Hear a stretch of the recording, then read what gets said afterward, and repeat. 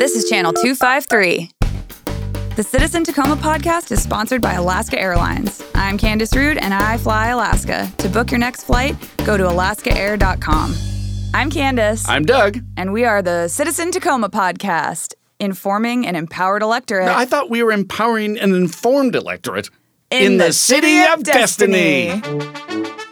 Citizen Tacoma, my heart beats true blue. Citizen Tacoma, I'll always vote for you.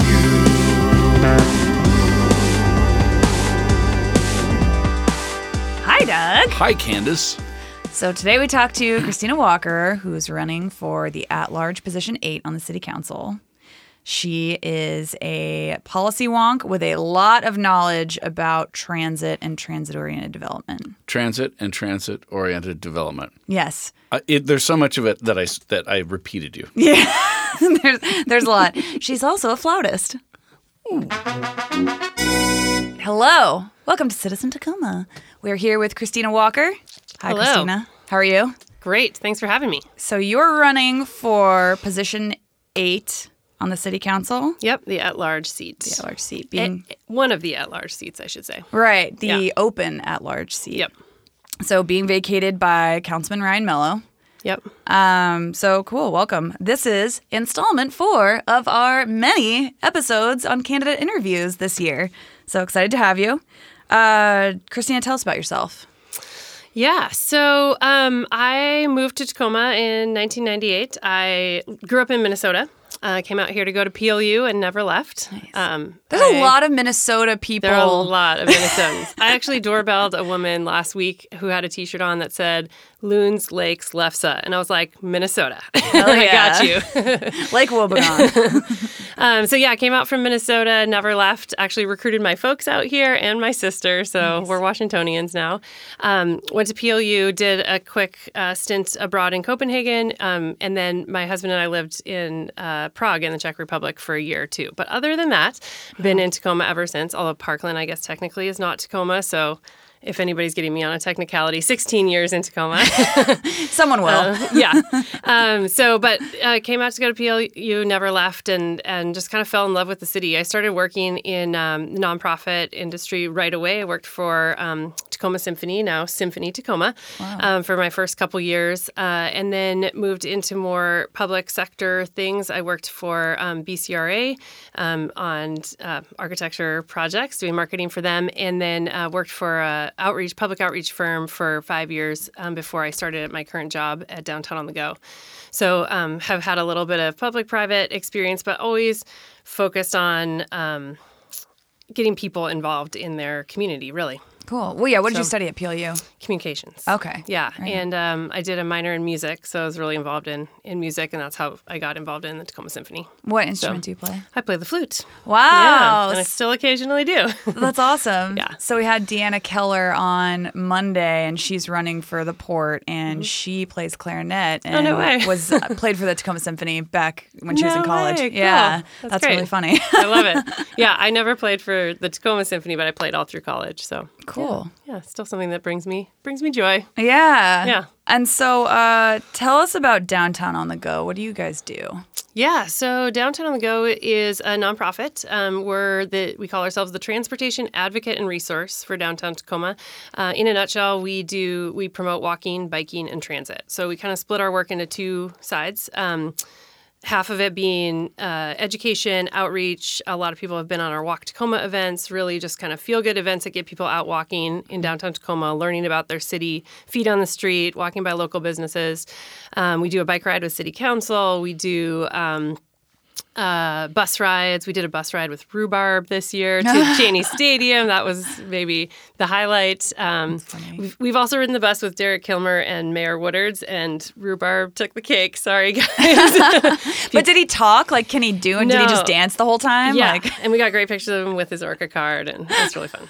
So he came with his handler.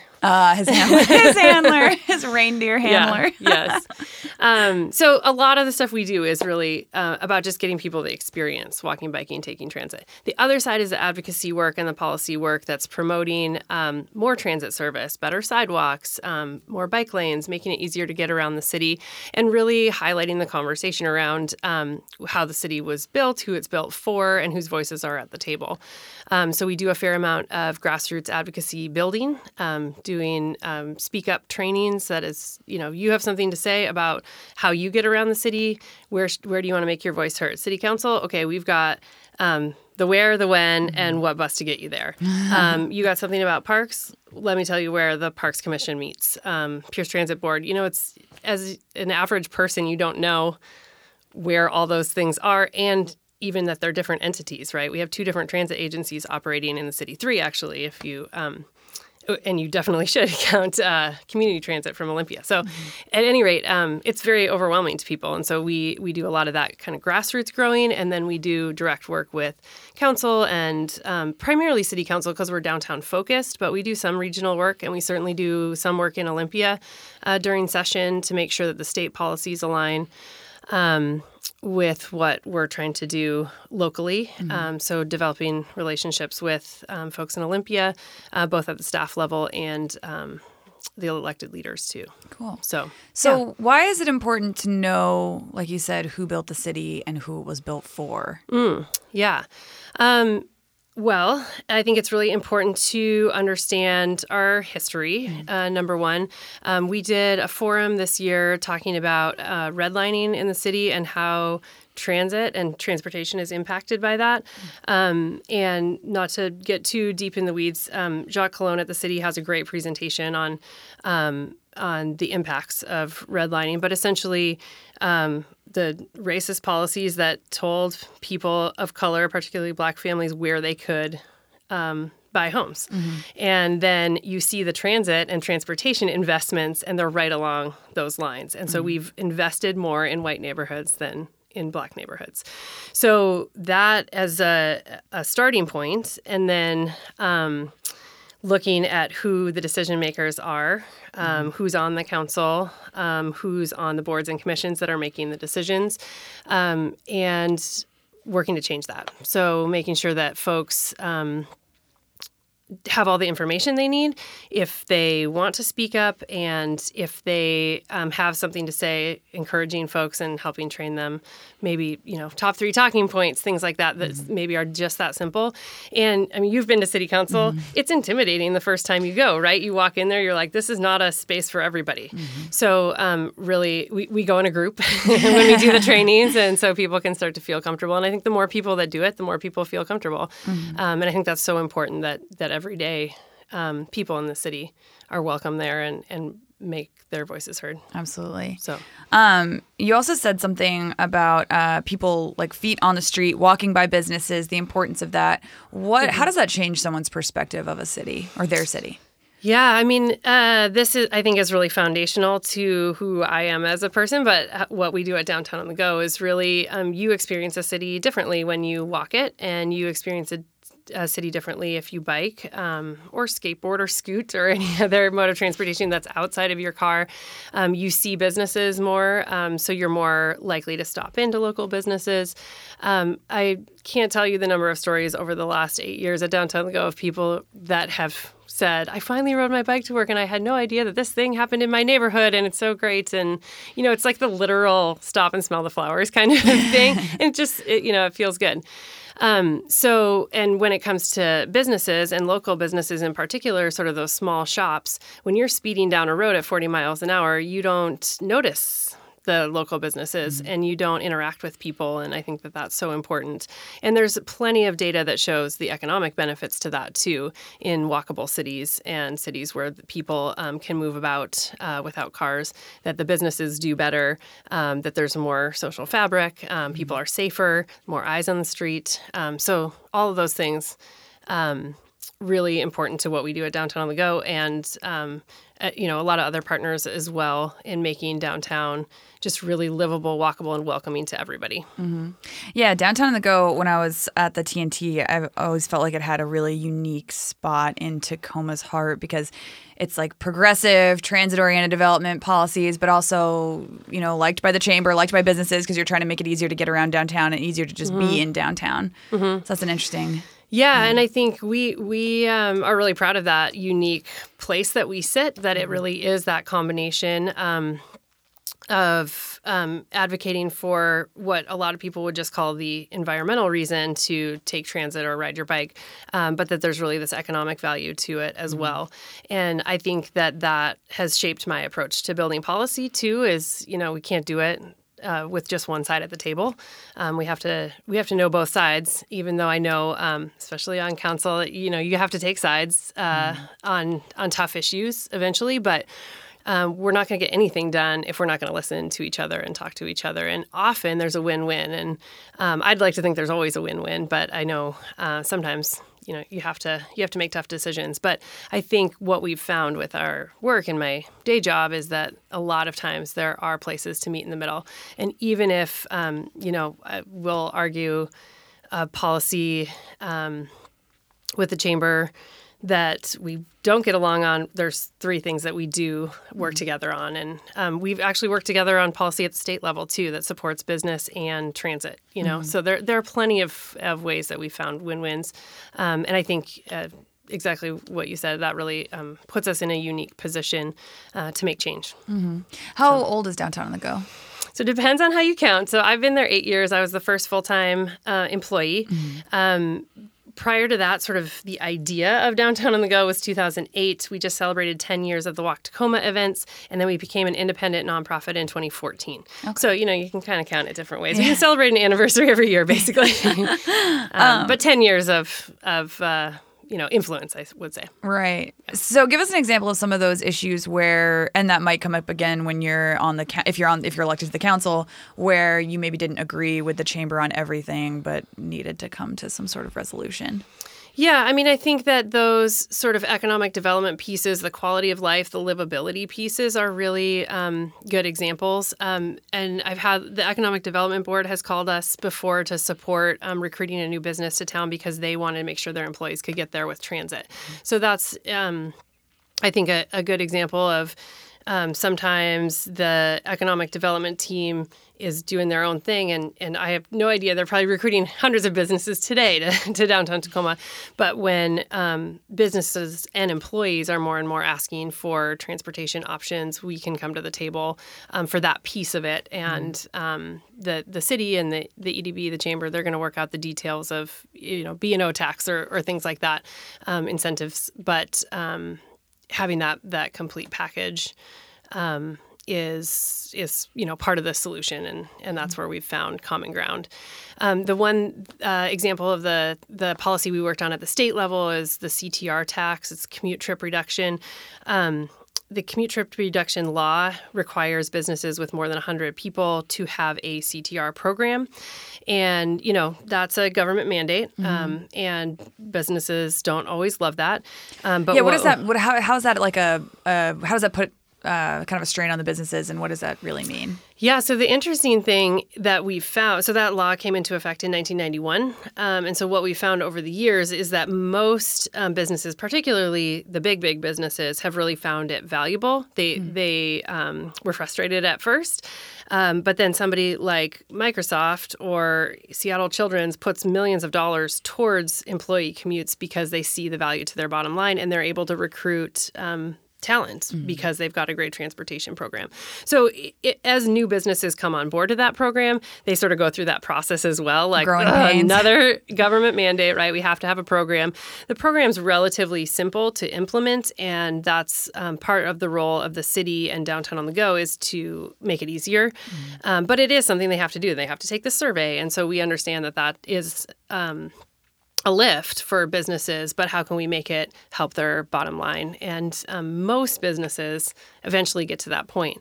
What we did, I think it's 2016 2016, we went to the state legislature with the chamber with the CTR tax incentive that said if you're going to provide bus passes to your employees, you get to get a tax credit towards your B&O or your utility tax. So it's a win-win, right? We want to get more people on transit. The businesses want a B&O tax credit anytime they can, right? So we worked together, and that was a win in Olympia. So I think that's a great example too of, there are points of connection here on everything. Right. So right.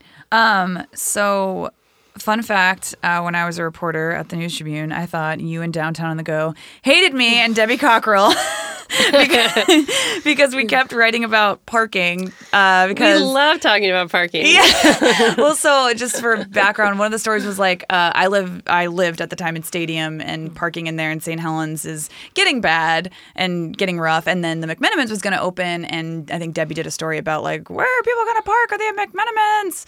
And so yeah, tell us about your talking about parking. Yes, let's talk about parking. So I think that to be really specific about the McMenamins, part of the frustration around that conversation was that we as a city, and particularly downtown, we spent years and years trying to recruit great businesses. People have been talking about McMenamins for before I got to Downtown on the Go, I'm sure.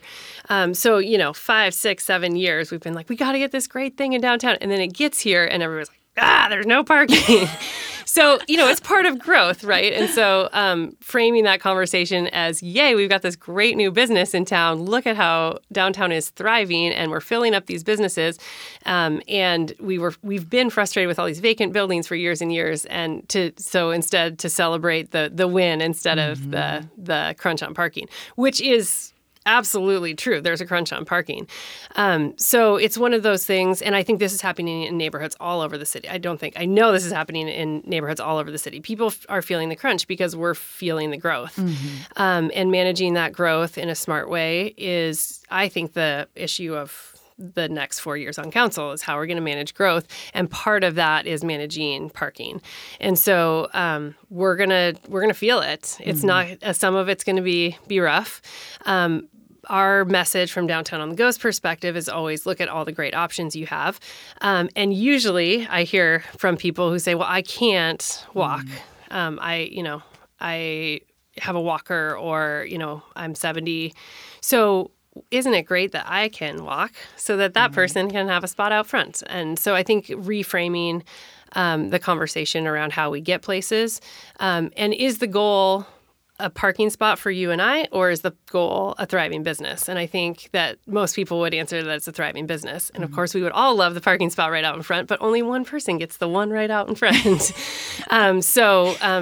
It's part of growth and moving around the city. And I've heard frustrations, particularly in Proctor too. Again, like, what a great neighborhood. It's thriving. But people who have been there for years are really feeling the pinch on parking. So celebrating the win, right? This is a great place to be. Everybody wants to be here.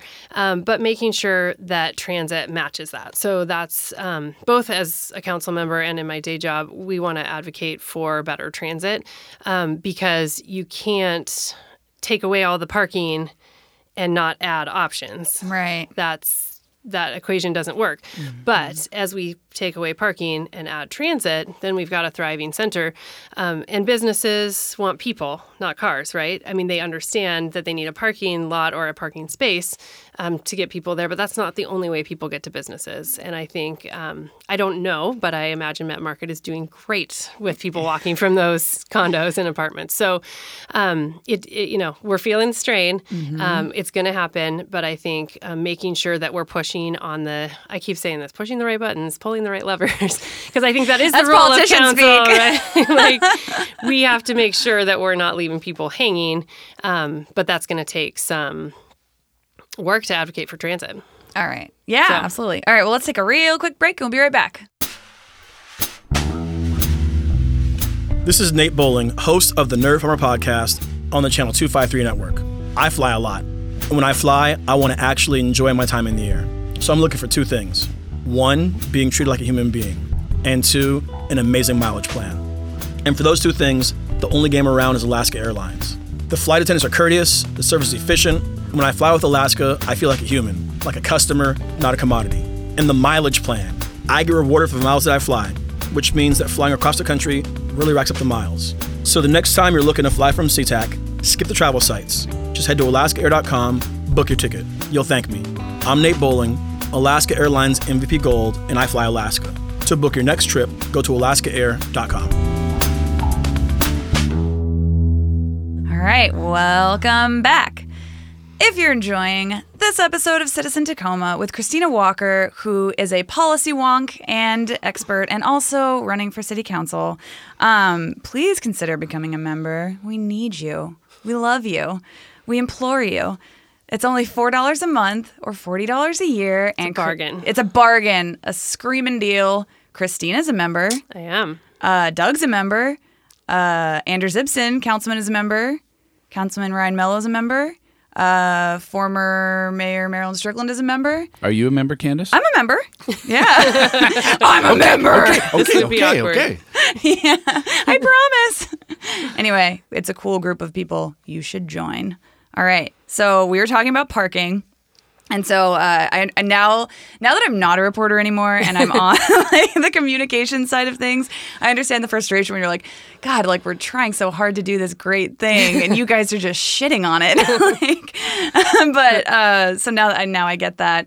But I think the frustration also is that, I mean, I moved here from New York City. Mm-hmm. So really great public transportation there. Not so great bus line here, especially depending on where you want to get to. Yep. So I think some people feel that let's build all these new buildings, but not requiring them to have parking is like a little bit cart before the horse sometimes. Mm-hmm. Can you speak to that a little bit? Yeah, I think that is the question. Mm-hmm. It's maybe the chicken or the egg, right? Mm-hmm. But we have seen on a small scale in Tacoma businesses who have stopped providing free parking to their employees. Their employees take the bus. The ones that do really well, they take away free parking and give their employees an Orca card. Mm. The businesses that provide a free parking space and an Orca card, not very many people take it. Mm. So we've seen it on an individual business scale, but you also see it in cities. New York City is a great example of transit. You can get anywhere on transit. Except Red Hook. But there are cities that have made big investments in transit, and you see it working. Mm-hmm. You see people taking it. And so it is a little bit of, chicken or the egg, cart mm-hmm. or the horse, but we do have to make intentional choices. People will take transit if you incentivize it, but more people will take it if you disincentivize parking and driving. That's a good point. So, yeah, good answer. That the chicken before the egg is a better way to say the cart before the horse, I guess, because if you are able to prove that if you give people that Orca card and disincentivize parking, they mm-hmm. will take the bus. All right. So tell us about some transit-oriented downtown, TOD, transit-oriented development policies you would fight for if you're elected. Yeah. So I think the biggest thing with transit-oriented development for me is tying that to the Affordable Housing Action Strategy. And housing affordability and addressing homelessness has been top of my list since the beginning, but it's really been reinforced by everyone I've talked to at the doors or in public forums and settings and things. So making sure that we are addressing housing affordability is top of my list. We can't be successful with housing affordability or implementing the Affordable Housing Action Strategy without transit-oriented development. If we are asking, especially the lowest income affordable housing that's being built, if we're building that without access to transit, we're asking people who have just gotten into their first home or have just gone through a personal or financial or both tragedy in their life, and they've just gotten into that first apartment. We want them to be successful in paying that first rent. Mm-hmm. We're asking them to get to work without transit options. that's setting them up for failure. And not to mention adding to our congestion problem, right? So we want to set people up for success, and we want to invest dollars in housing that's going to lead to long-term success. So we need to have that conversation together. So for me, transit-oriented development connected to housing is the conversation we need to be having. That being said, commercial transit-oriented development is also important, and we in downtown have the biggest transit hub in the city. In fact, I think somebody said it's like has the most transit option. The diversity of transit options and companies is more than any in the region, actually, because so many of them come in there. Because you've got train, we will have Link. Oh, we do have Link, right. Local Link. We will have Link to the airport.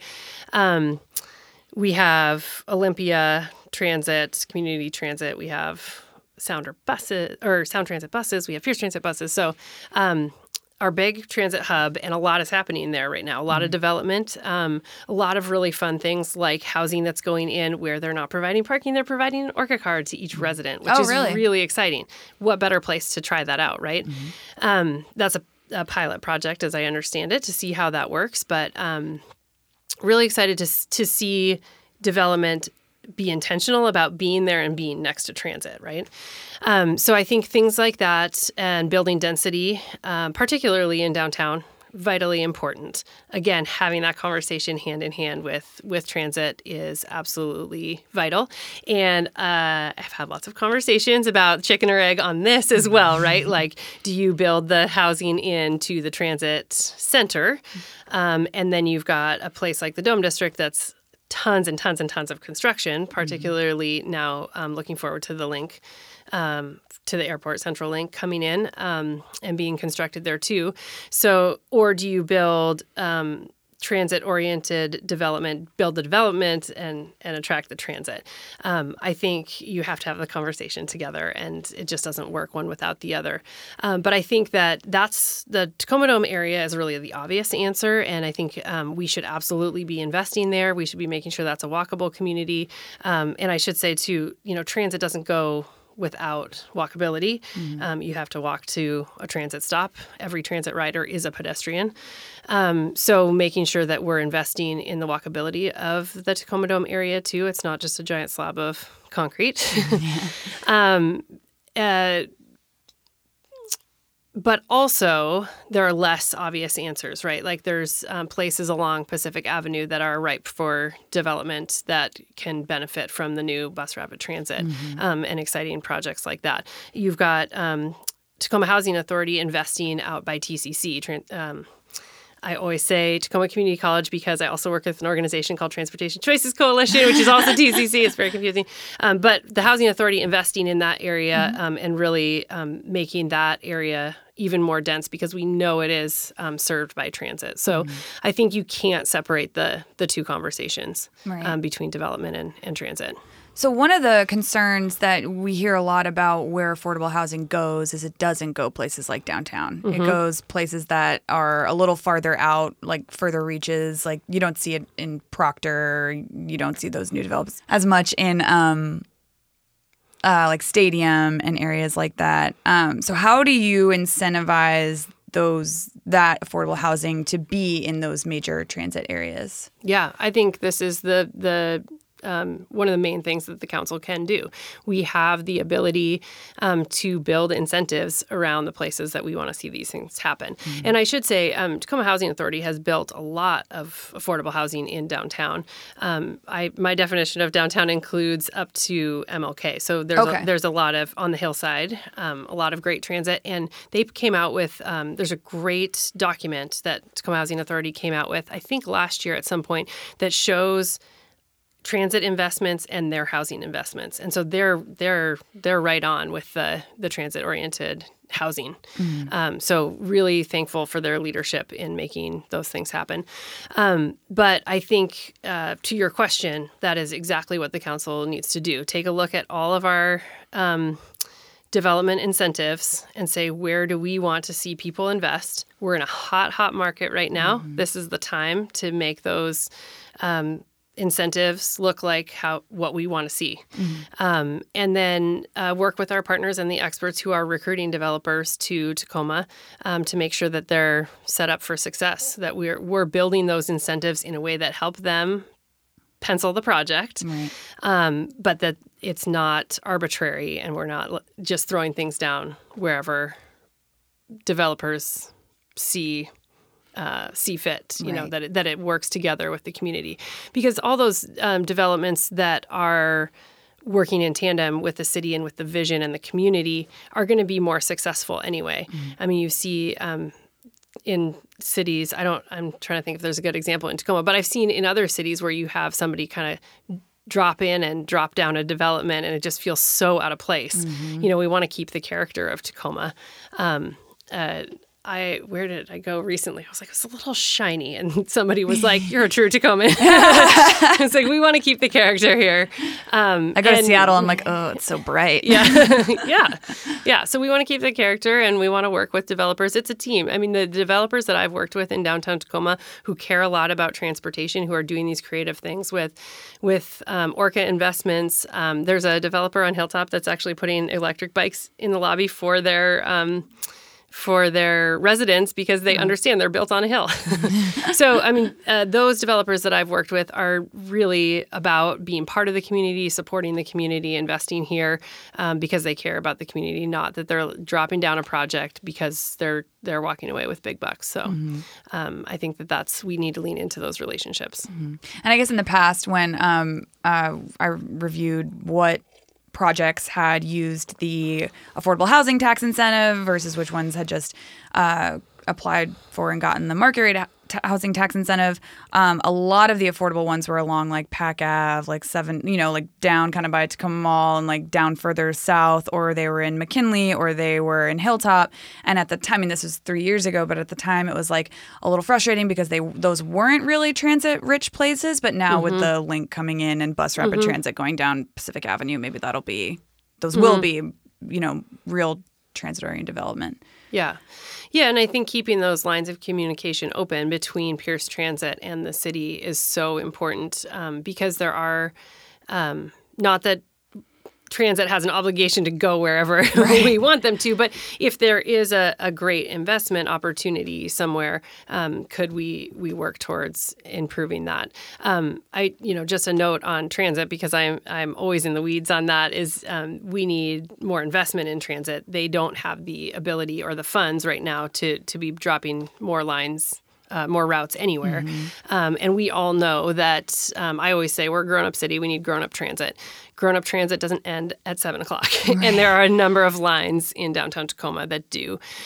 So we're going to really need to support our transit agency to make sure that we're investing so that they can add more. And more people riding transit will mean more investment in transit. So is that the best way to do that? Just try and encourage more people to ride transit, or how do we get that investment? I mean, I think for the individual, that is, at a policy level, they're tied to really only using sales tax.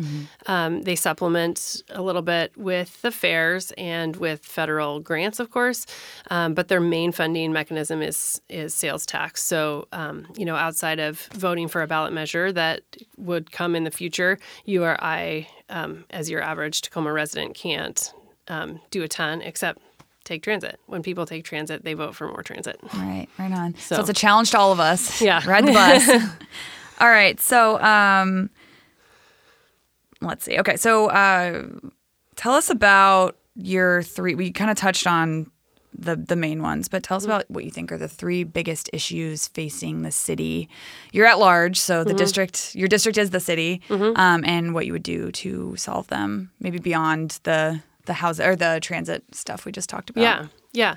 So I will say again, housing affordability and addressing homelessness is definitely top. And I think in the same way that I said you can't talk about housing without transit, I don't think you can talk about homelessness without housing affordability. So I think those are really kind of tied together. And as I said, I'm hearing that at the doors. Every neighborhood I've door knocked in Tacoma has said something about housing affordability and or homelessness across the board. Comes up all the time. I am also the wife of a teacher and have the teachers union endorsement. I'm really dedicated to working on education. I think that that's supporting our kids and families is really important. I always want to be careful. I'm not the school board. I won't be the school board. How can the city council support our education system? I think the number one thing that I have done in my day job is work on safe routes to school to make sure that every kid can walk or bike to school. And as you might imagine, there are major disparities in our community. And one of the things we did we have a regional coalition that works on transportation issues, is look at the data across the city. And the depressing stat is that a kid is hit every 8 days while walking or biking, which is in Tacoma? In Tacoma. Jesus. At the time that we ran this data, we were the worst in the state, which meant we got some state dollars to support this. And the team at the Puyallup Watershed Initiative and the city have done a really great job of implementing those programs. And they used really great equitable data to identify the schools that needed it most. Because every school could do better, right? Like our streets are built for cars. So, every school could be better.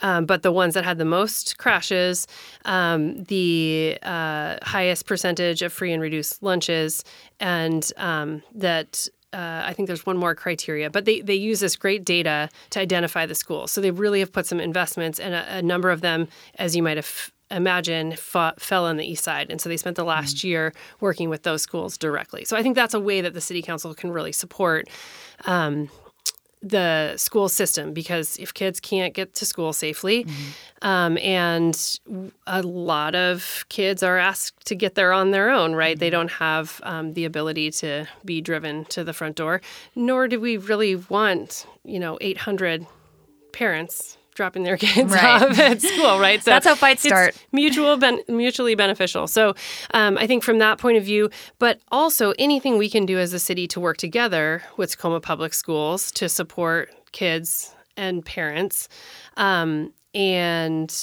teachers to make sure that kids are getting what they need in schools. Anything that we can do, I think, is good for the community, right? If your agencies are working together, and then working together with Metro Parks as well. And I know, Tacoma has some of the coolest collaboration projects in the country, I think. Sammy out at the zoo. I mean, what an amazing place to go to school. We work with SOTA students all the time downtown. So collaborations like that, whenever your agencies are working together, it's good for your taxpayer dollars. So, like I said, when I started talking about education, I want to make sure that I know I'm not the school board, but whatever the council can do to support kids and families, and then before and after school programs, things like that. I'm a working mom.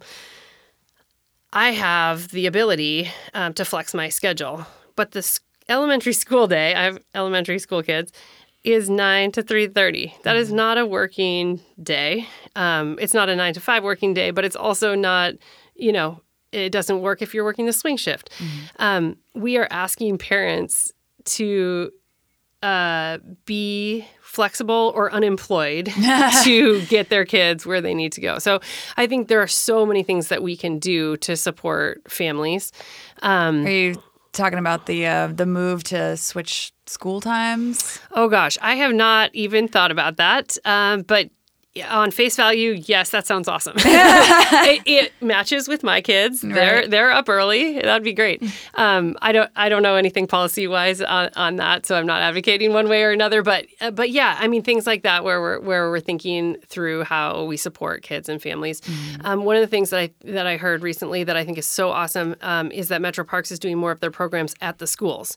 So you don't have to be the kind of parent that has time to go pick your kid up at 3:30 and deliver them to the soccer field. Right. They can just go do that right after school, and you can still maintain your job, and your kid can have this great experience. So I think there are great things happening around supporting schools, and that's education is a priority for me for sure, both personally and professionally. My parents were teachers too, so that's something that's near and dear. And then last and not least, I think we sort of touched on this in a roundabout way with transportation, but I think that making sure that we have great jobs doesn't have to mean that it's bad for the environment. I think having the jobs or the economy and environment conversation together is really important. And I think that we can be a hub for great green jobs, great living wage jobs.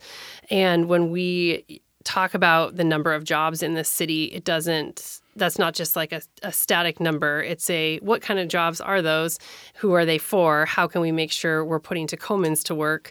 Some of these workforce programs that like Sound Transit is doing and trying to train and employ folks here to build the things here, those things take a long time. So putting those programs into place and making sure those opportunities are available, and making sure that we're supporting things like wraparound services so that we're saying, hey, wouldn't you love to go back to school? Yes, but I take care of my parent or my kids, making sure that we're investing in programs like that. And I think there's a lot of great people doing a lot of great work in that area, but prioritizing putting Tacomans to work in Tacoma. And that Live, goes, work, Pierce. yeah, it goes right back to my getting cars off the road and easing congestion, right? It fits right in. So Absolutely. Yeah. So what are some specifics of green jobs or green industry that you would want to bring here, and how would you do that? I mean, why haven't we gotten there yet? Yeah, so I'm not the expert on this, and so working with folks that are, first and foremost, I think my role as a council member is to keep bringing it to the surface to see what we can do. But we've got a great asset in UW Tacoma. I think there are some good things happening with like Urban Waters is good collaboration between the city and UW-T, and there's some good innovation happening there. In my experience, haven't been super public about that, so I don't know what those are. But I think that I love that idea, and I think making sure that So, for example, the recycling question right now, right? Is there a way we can address that locally? Is there in my view, there's space in our tide flats that we could do some things, and maybe there's a recycling solution there. And like what? Could we recycle our cardboard here? Could we recycle our plastic here? You hear these stories of people that are making coats out of plastic bottles. I don't know the technology of that. I'm not here to say that we can do that. but what if that plastic bottle coat making company was here in Tacoma? We've got space. We've got the economic driver of being able to ship things in and out of here. Why don't we dig into that asset and make things here? So again, I'm not the expert. I know this much about solar panels, but there's one company in Washington. It's up in Bellingham. Why not have a second one here? On the tide flats? Sure. I don't know how much space it takes. Okay, yeah. But yeah. No, that's totally what I was suggesting. But I don't know how much space it takes to do that. There's been a lot of talk about cross-laminated timber. Could we be producing that here? In my, again, limited view, is the next great thing about building in an eco-friendly way. That's more eco-friendly, right? It's like the LEED certified. Yeah. So, I think all of these things we could be exploring, and again, council's role in just pushing this question: who are we recruiting? What are we making happen here? Why not have the next big innovative thing? So. I think what we see a lot in Tacoma, especially because we still have kind of this complex of being like the little brother or sister, is that we kind of just take whatever we can get, and that's kind of been the economic development approach. So maybe if you're on the council, moving toward changing that approach instead of just more call centers, more cold storage, which doesn't actually employ many humans. Yeah, I absolutely believe in that. And I should probably also give a shout out to my folks in the arts, because that has been a huge economic driver for Tacoma too. And I know we've gotten some good shout outs lately about being really arts friendly, and there's great great people and great organizations that are doing really amazing things. I'm so excited about Tacoma Creates, and I think we're going to really see some great things come out of that. And, the voters care about the arts and see the economic value in that. So I think that that's a good sign for Tacoma. Absolutely. All right. So... All right, where should we go next? I just want to touch on, you've raised more money than anyone this cycle except Councilman Connor McCarthy, who's basically Pierce County political royalty. And you've never run for office before, right? Correct. And so how did you do that? Yeah. So, the number one answer is making phone calls. I do think, so I've served on a couple appointed positions over the last few years. I was on the Transportation Commission, and I serve on the Tacoma 2025 stakeholder group. So that was really kind of what got me excited about serving for the city. So I feel like being in some of those leadership roles and being in a leadership role at Downtown on the Go has allowed me to make connections all over the city and in various different sectors too. And so, I don't have a great answer. I put in the work and I've made tons of calls. Some of that support is from endorsements, and we've gotten a lot of great endorsements on our campaign. You want to name a couple real quick? Transportation for Washington is kind of the easy one. Really proud to have the Teachers Union, SEIU 775, the Transit Drivers Union, UFCW is the other union on there. Planned Parenthood, the Gun Alliance of Washington, all of them have given money in addition to their endorsement. What's the Gun Alliance? So, I think I said that wrong. Washington Alliance for Gun Responsibility. Oh, okay. I was like, Gun Alliance sounds a little different. Yes. Thank you for correcting me. The Washington Alliance for Gun Responsibility. Okay. So working to create local policies and implementation that support responsible gun ownership. Cool. So, all of those endorsements have come along with some funding as well. And just continuing to make those calls I'm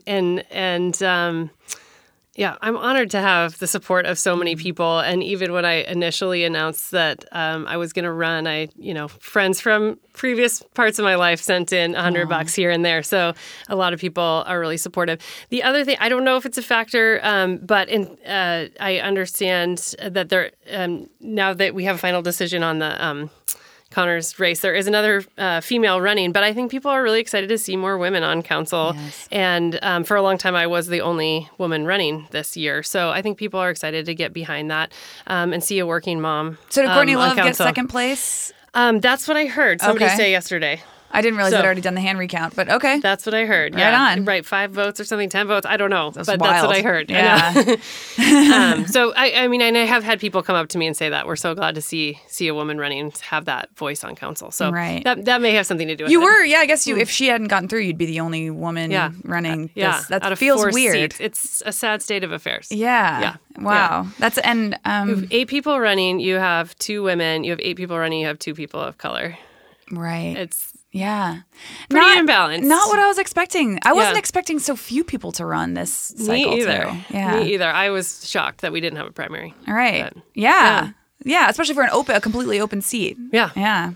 Well, so is it stressful to have all that money coming in, all those endorsements and all that support? Like, is it like, oh God, I got to do all this for all these people. I have to make all these people happy. Yes, but mostly it feels really good to have the support of the community and have a real wide variety of support as well. I think there's a little pressure, but I think that I think I've heard you talk about this with other candidates too. It's, when you have a really broad swath of support, you have a really broad swath of support. I don't have one industry that it's like, oh, I'm all in for this one thing. So, I'm honored. Mostly I'm honored, and it is propelling me forward for sure. Cool. So you are, okay, so let's talk about a couple hot button issues real quick. Thoughts on the liquefied natural gas facility in the Northwest Detention Center? Yeah. So I continue to be surprised how much the LNG plant, as like an individual project, keeps coming up on the campaign. But I know people are asking about it at the door. Not at the doors as much, but in every panel and conversation, for sure. It's a hot issue right now for sure. I feel very strongly that we should be moving away from fossil fuel, but on that particular project, I don't think it's the council's role to switch the process midstream. I think it's our role to rely on the experts on that project. I think it's the city council's role to dig into the vision. So to be working on the sub-area plan for the tide flats, to work with the community to set up the future of that area so that looks like what we all collectively want to see. I think that's the role you want the council in. I don't think you want us messing around in individual projects or changing anything midstream. Do you support expanded industrial uses? Like, as the interim regulations for the tide flats are right now, do you support keeping those as they are, where existing heavy industrial and fossil fuel businesses are allowed to expand, but no new ones can come? Or what's kind of your take on that? Yeah, I don't see any reason right now that I would change what has happened so far. My biggest priority is moving through that process. Now that everyone's at the table for the sub-area plan, let's get that process done so that we can create a vision and a plan for what we want and put that forward. There's too many question marks with the interim, and I get that they're a very valuable tool, and we needed to make that happen. I'm not saying that was ever the wrong thing to do, but there's too many. It's taking so long that there's so many questions about what will they do next, and that I think the council does it every 6 months now. Right. So it's too much confusion. So let's get the process done. I don't want to rush process. I think it's so important that everyone's heard. But now that everyone's at the table, let's get it done so we can stop with the interim regulations and have a set of regulations and move forward. Mm-hmm. And what about the Northwest Detention Center? Oh, yeah. So I feel very strongly that we need to reform our prison system in the United States. I think that there's, absolutely terrible things happening, and we collectively as a country need to make changes. I think the council's role on this project is very, very hard to figure out where to dig in. The one thing that I think we should not do is kick the can. I think it is, if we kick it out of our city, we've just moved the problem. And what I'm hearing from some of the amazing organizations, nonprofits that are doing work with folks in there, Aid Northwest, Tacoma Community House, the Legal Services, I'm forgetting their name right now. Northwest Immigrant Rights Project. Yeah, great organizations doing great things. And they have a system and they know how to support people.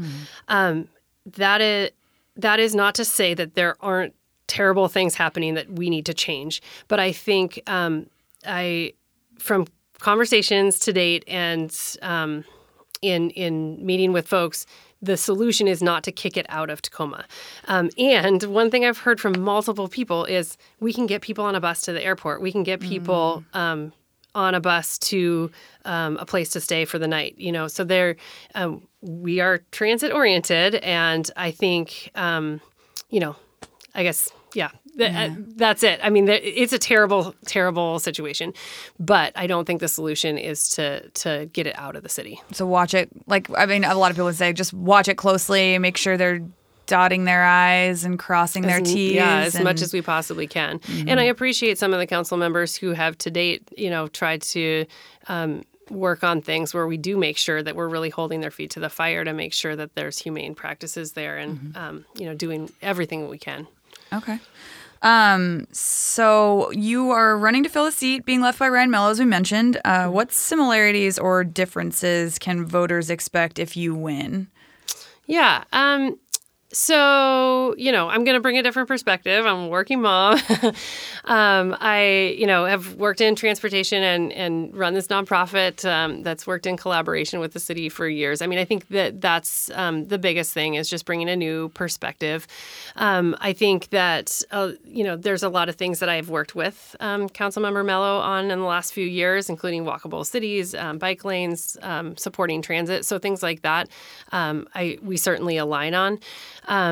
And I would say, supporting all people and supporting our LGBTQ community and being, implementing equitable policies. Those are the things that I've worked with Ryan on, and I know that we do align on. But, you never know what things are going to get thrown your way on council. So, I don't want to at all say that, we're going to be the same on everything. So Right. I'm going to be me and bring my perspective and my take on things. So, but those are the things I really know that we have worked together on and that we do align on. Cool. So you're running against John O'Loughlin. Yeah. Yes. Mm-hmm. So why are you the right person for this job as opposed to John? Yeah, I think it goes back to having a new perspective on the council, bringing my working mom perspective. That's just, my personal take or approach to things.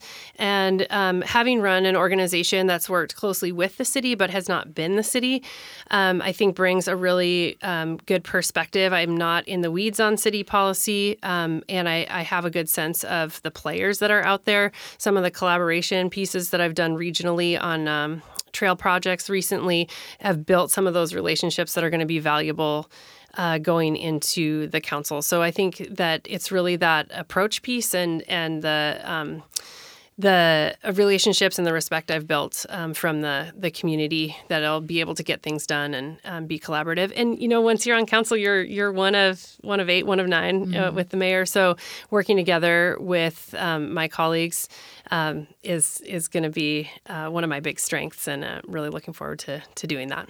Because you have those relationships. And, Yeah. Yeah. All right, last question. Most underrated place to eat in Tacoma? Most underrated. Okay. I love so many Tacoma restaurants, but I feel like so many are well known. So I work downtown at the corner of 11th and Pacific, and in our building there's a little tiny place called Penny's Cafe. And Penny makes an amazing breakfast sandwich, which I often get, and also great lunch sandwiches. And then she does authentic handcrafted Korean food. So Oh, wow. She's really amazing. And you would never know if you didn't know it was in the building. But everybody on all 12 floors of our building is down there every day. Nice. So she's a well-kept secret, Penny. Yeah. That's that's one I actually haven't heard of before, so Oh, I awesome. appreciate that. Yeah. Awesome. All right. Well, Christina, thank you so much for coming on. Thanks for having me. If you'd like to reach out to us about anything you heard on the show today, or if you'd like to suggest a guest or a topic, please email me at candice.ruud@gmail.com. That's Candice with an I, .ruud, R-U-U-D, @gmail.com. The Citizen Tacoma podcast is sponsored by Alaska Airlines. I'm Candice Ruud, and I fly Alaska. To book your next flight, go to alaskaair.com. This is Channel 253.